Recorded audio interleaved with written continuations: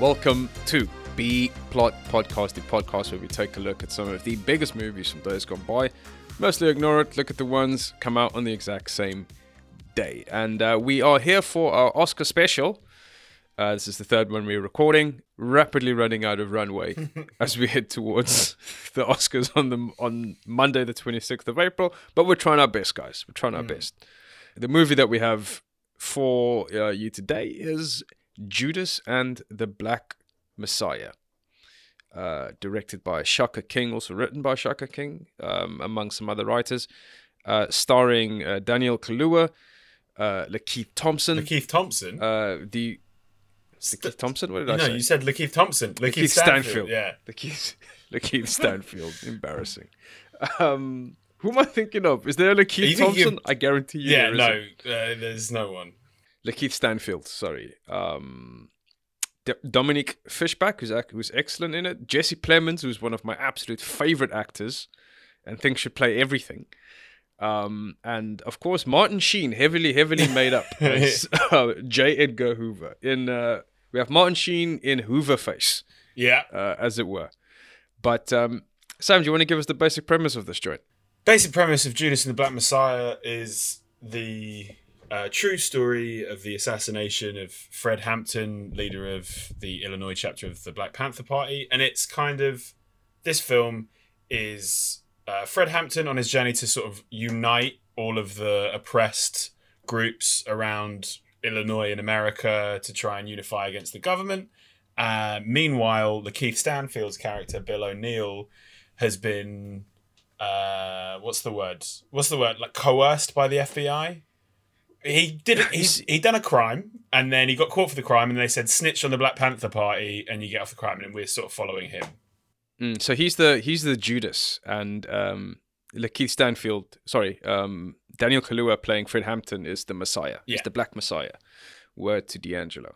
I think you brought up an interesting thing there at the very beginning, is the motivations of Lakeith Stanfield's character. The kind of framing device for the film is at the very start of the film, you see footage of the real life Bill O'Neill, played by Lakeith Stanfield, and he explains kind of his motivations through that time. And I think this is from a PBS special or something in the late 80s, early 90s. 1990 yeah.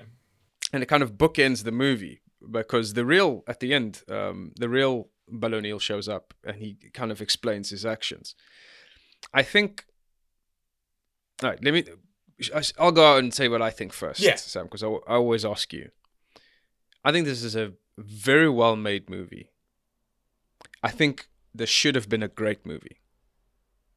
And I think because of some very unclear motivations and unclear choices made, I think the movie kind of lost a yard of where it could have been. Okay, what do you mean? What are the choices you're talking about? My first choice is why exactly Bill O'Neill is doing this. Because Bill O'Neill is this, awful race traitor in many ways. That's our first mention of race traitor on B-Plot Podcast, I think. He's very bad, man. He infiltrates the Black Panther Party, and he is being... the wonderful Jesse Plemons kind of pulls the strings. And it's unclear to me to what extent Bill O'Neill wants to do this, because he has this kind of weird fetishization, hero worship for the FBI. And to what extent he's being forced into doing this by Jesse Plemons. And there's this weird... I don't know how else to say this, and depending on how I feel about this... I don't know how to say this, but he plays a bit like a house nigger, where he's allowed into the kind of sanctum of law enforcement. But he, at various points, he says that his hero was Jesse Plemons' character. He talks about one of the ways that he's initially captured is he holds up the badge, the FBI badge, because like when you've got a badge, it's like you have a whole army behind you. And there's like a suggestion that he kind of has an attraction to law enforcement. Yeah. Which butts up against the kind of his love for his people. And he sees the good work that the Panthers are doing. And I think in not kind of, there's a way where you can like characterize it to be like you're not really sure, but you kind of like you live with the insecurity of it. I think we should have maybe gone with one or the other. Okay, so that's actually what I quite liked about the film. That brought it bonus points for me, because what I love so much about Lakeith Stanfield's character's motivations are that they are both immoral and race traitorous, but they are also inevitable for his wants. So it's like, and this is the thing, is at the beginning, our first real scene in the movie, is him hijacking these guys' cars, pretending to be an FBI agent, and sort of getting rumbled. But it is that thing of, it's easier. There's a point where Jesse Plemons is interviewing him and says, "Why do you rob people this way?" And he's like, "People are more scared of a badge than a gun."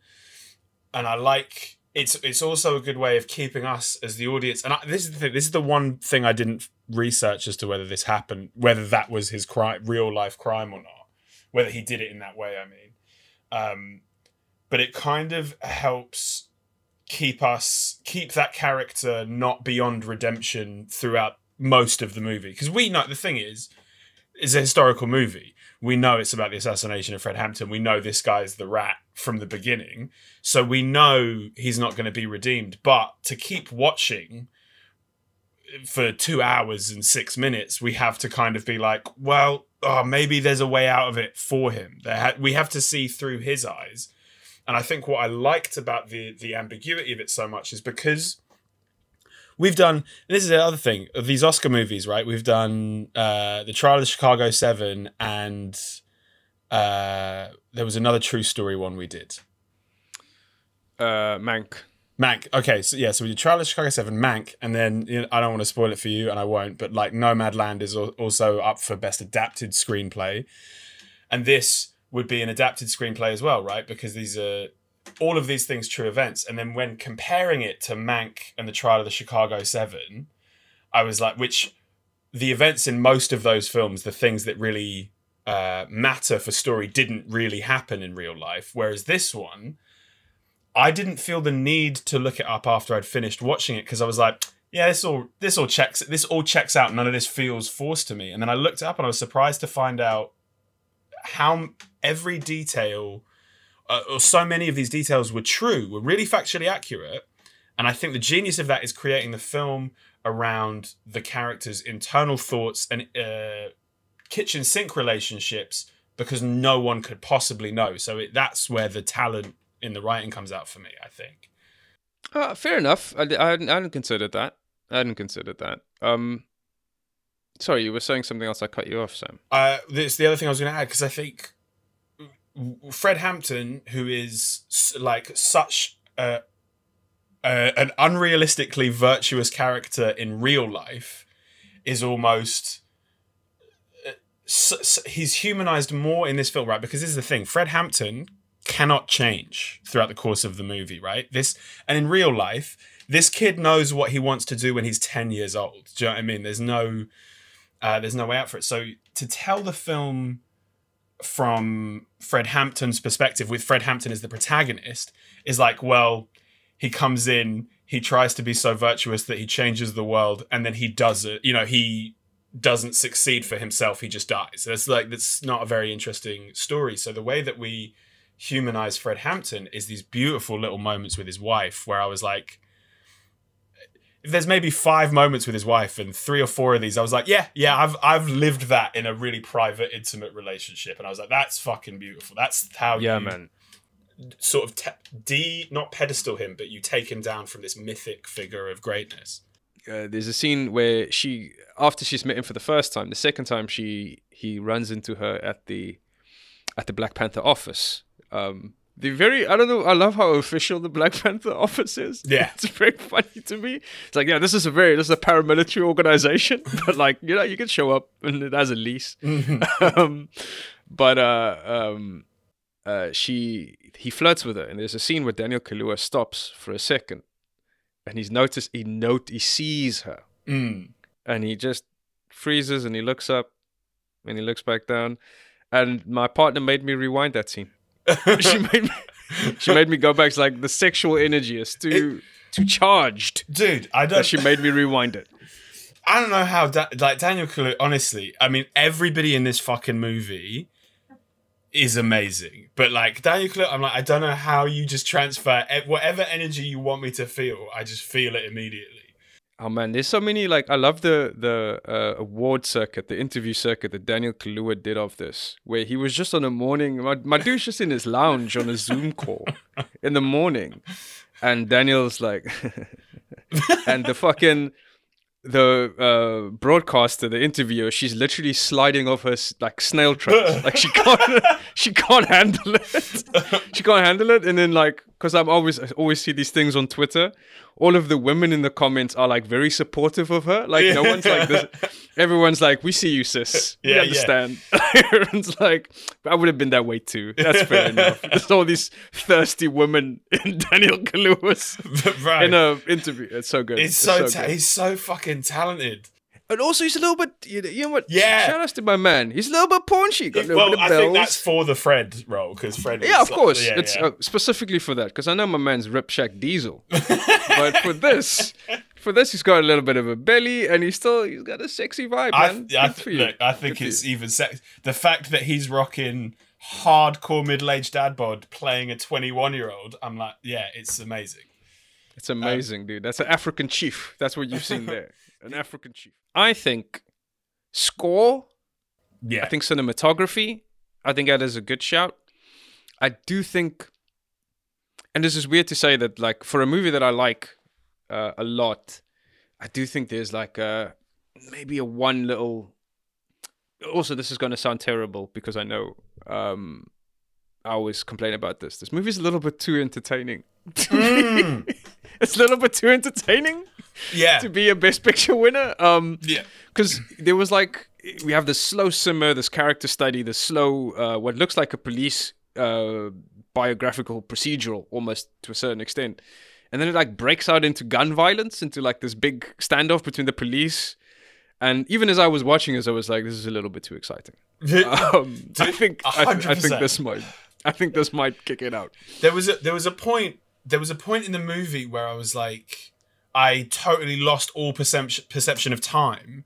And I was like, I don't know whether I'm half an hour into this movie, whether I'm like 5 minutes before the end, whether I've got some, like, I'm watching some fucking 3-hour extended cut. And I was like, Lincoln's going to be like, it's too much of a banger. It's too much of a banger. It's too much of a banger. And you know what? I actually think this could have been, I would have accepted that scene where the Panthers have the shootout with the police if the movie was maybe a little bit like 20 minutes longer. You know what I mean? If it was like, to build up to it, it felt like it dropped out of nowhere.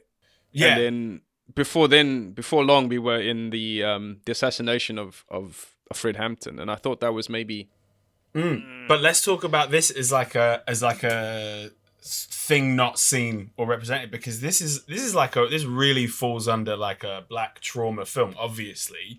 I mean, and when you know the history of Fred Hampton, and they show you a lot of it in the film, of like starting the free fucking school lunches and breakfast program and all of this stuff.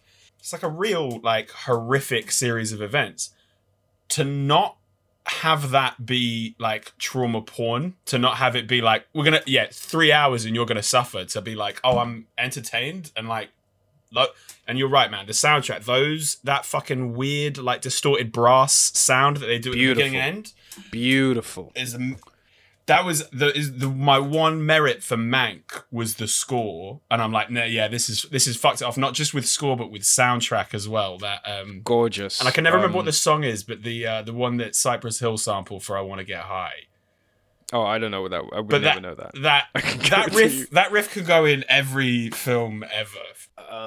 Cinematography looks like the art direction, the clothes, the way that like I love the way that the camera kind of like pans along these beautiful long 1960s cars. Yeah. And just like makes you live there. And yeah. Like, I think that's gorgeous. I wanted to talk about Jesse Plemons' character, who I'm fascinated, because Jesse Plemons is one of my absolute top. I don't know what I was watching the other day where I was like, man, Jesse Plemons would play this shit. Yeah. He's the best. Yeah. Because Jesse Plemons plays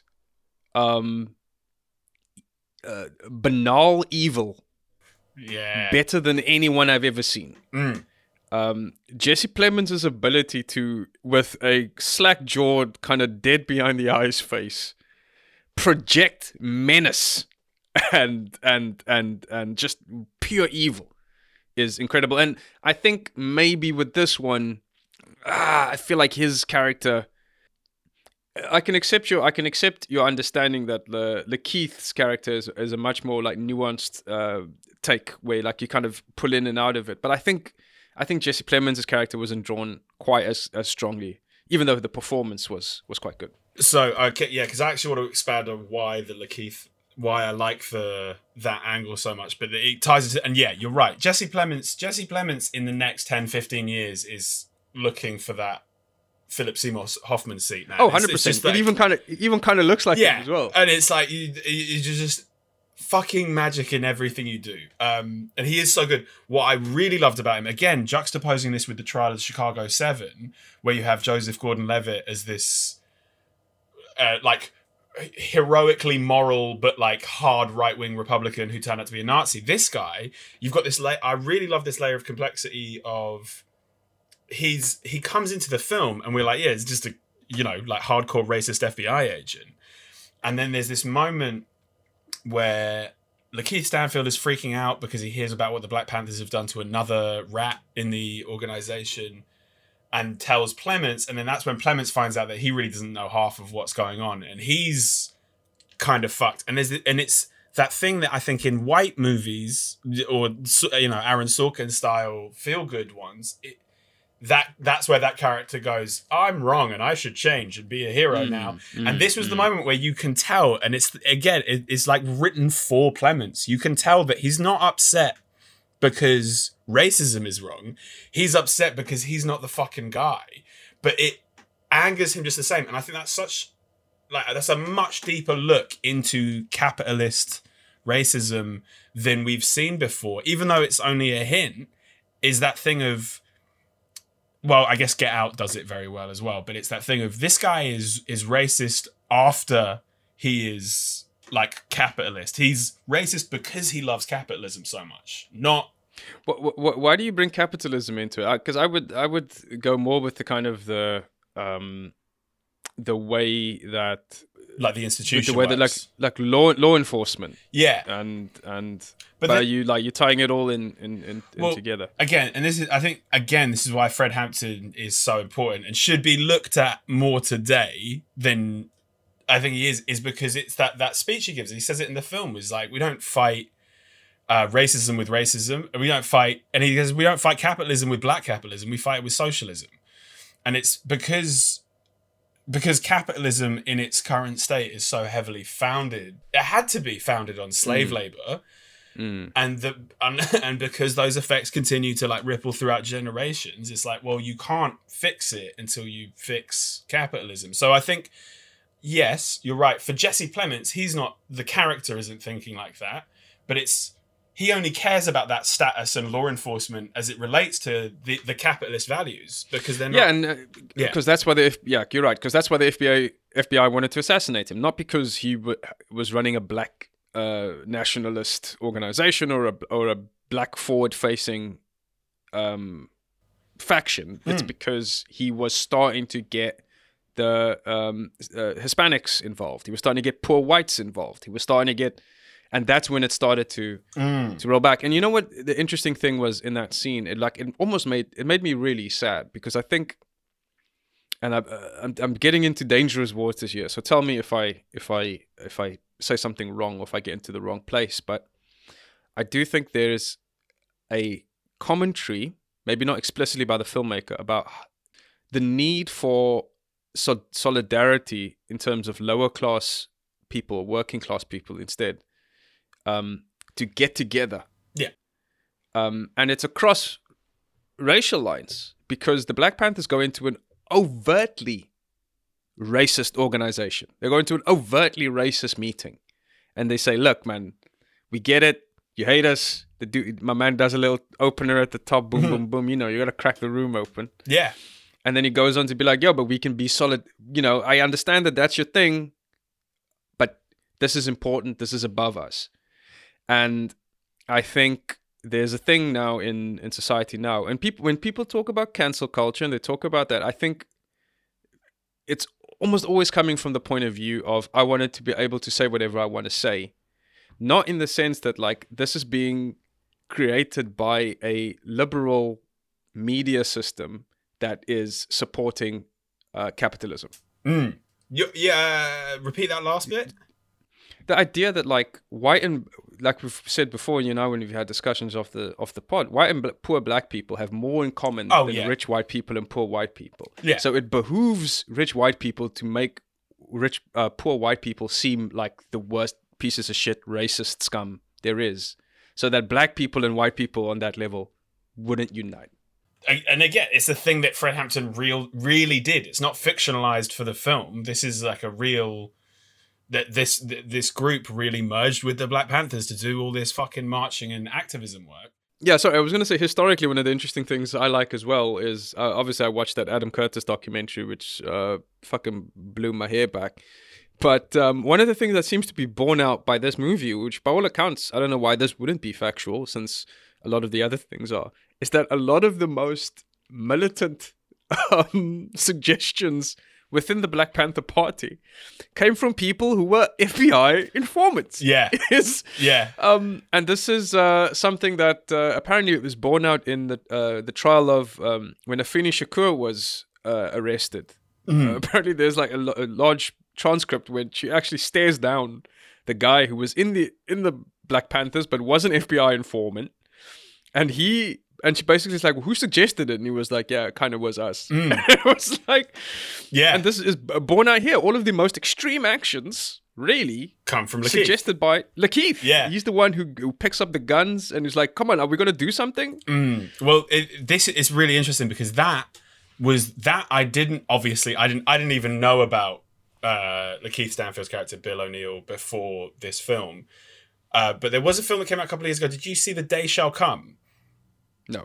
Right? It's just very interesting because The Day Shall Come is about that, but in present day. So Chris Morris movie, so the guy did Brass Eye, Four Lions, is very funny, but it's also about the FBI trying to frame a present day like black revolutionary group that have no power. It's like 4 people.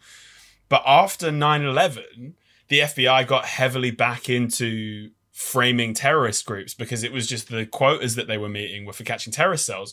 So what they would do is these exact same tactics was they'd stick an informant in, but post 9/11, they would intentionally have the informants suggesting the most insane radical things so they could pin it on them. And they'd be like, this was the famous Chicago thing again, where it was like the 5 guys who took money from the FBI to like start their terrorist organization, but they didn't really want it. They just wanted the cash to like rejuvenate their building company. So they just bought horses and just marched, like 5 guys just on horses marched into Chicago, were like, this is the invasion and we've taken the money. And that was, but it's like, so the FBI is still pulling this same fucking shit today. It's very funny. But yeah, let's go back to this. Award. Do you think this has a shot at Best Picture? I think it does. I actually think it does. It's still second place for me behind Nomadland. But second place to me behind The Father. You put The Father above this? I think The Father. Yeah, I think so. I think I would give The Father the thing on that like kitchen sink pure acting drama where I'm like, but it's so clearly a stage play. Whereas this, for me, felt like everything a film should be. It was a very good film. I won't lie. It's a very good film. I do think both of these are great movies. In talking to you, I have my esteem of Judas and the Black Messiah has risen. But unfortunately, I have to go off my initial watching. Yeah. But like, as we're talking right now, I'm like, man, this movie's a fucking banger. But when I initially sat down to watch it 2 hours, I was like, this is so good. But then there was like a little scratch at my shoulder. Yeah. But it could have been maybe a little bit better. Look, man, we're going to keep trying to like bash these ones out for you. We're going to have to accelerate as we get closer. But stay tuned. It's going to be in the feed. We're going to have all of these Oscar movies out. We're going to try our best. Cheese. You said cheese. Leave it in. Leave it in.